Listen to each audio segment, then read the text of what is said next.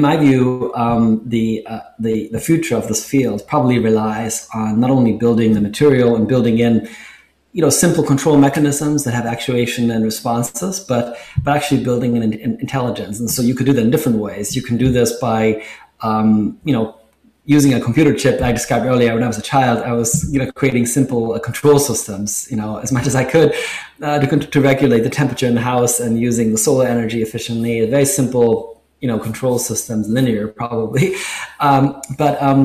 But of course we can do better than that. We could, in principle, we can use sensors and actuators, and in between those, we can put a chip. And now you can, of course, have very small computer systems, Velo energy systems, like the Raspberry systems, others like this.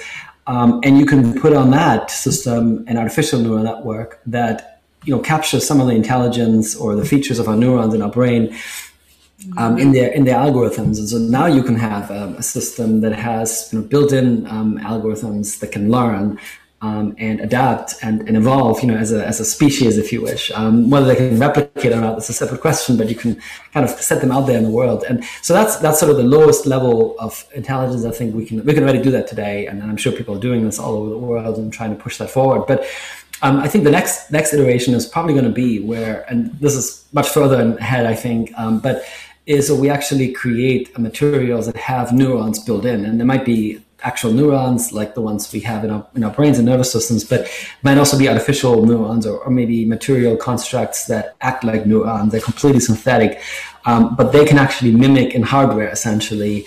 It might be a computer chip that is essentially a programmed version of some computer algorithm, but that doesn't work on the traditional way of writing assembly code.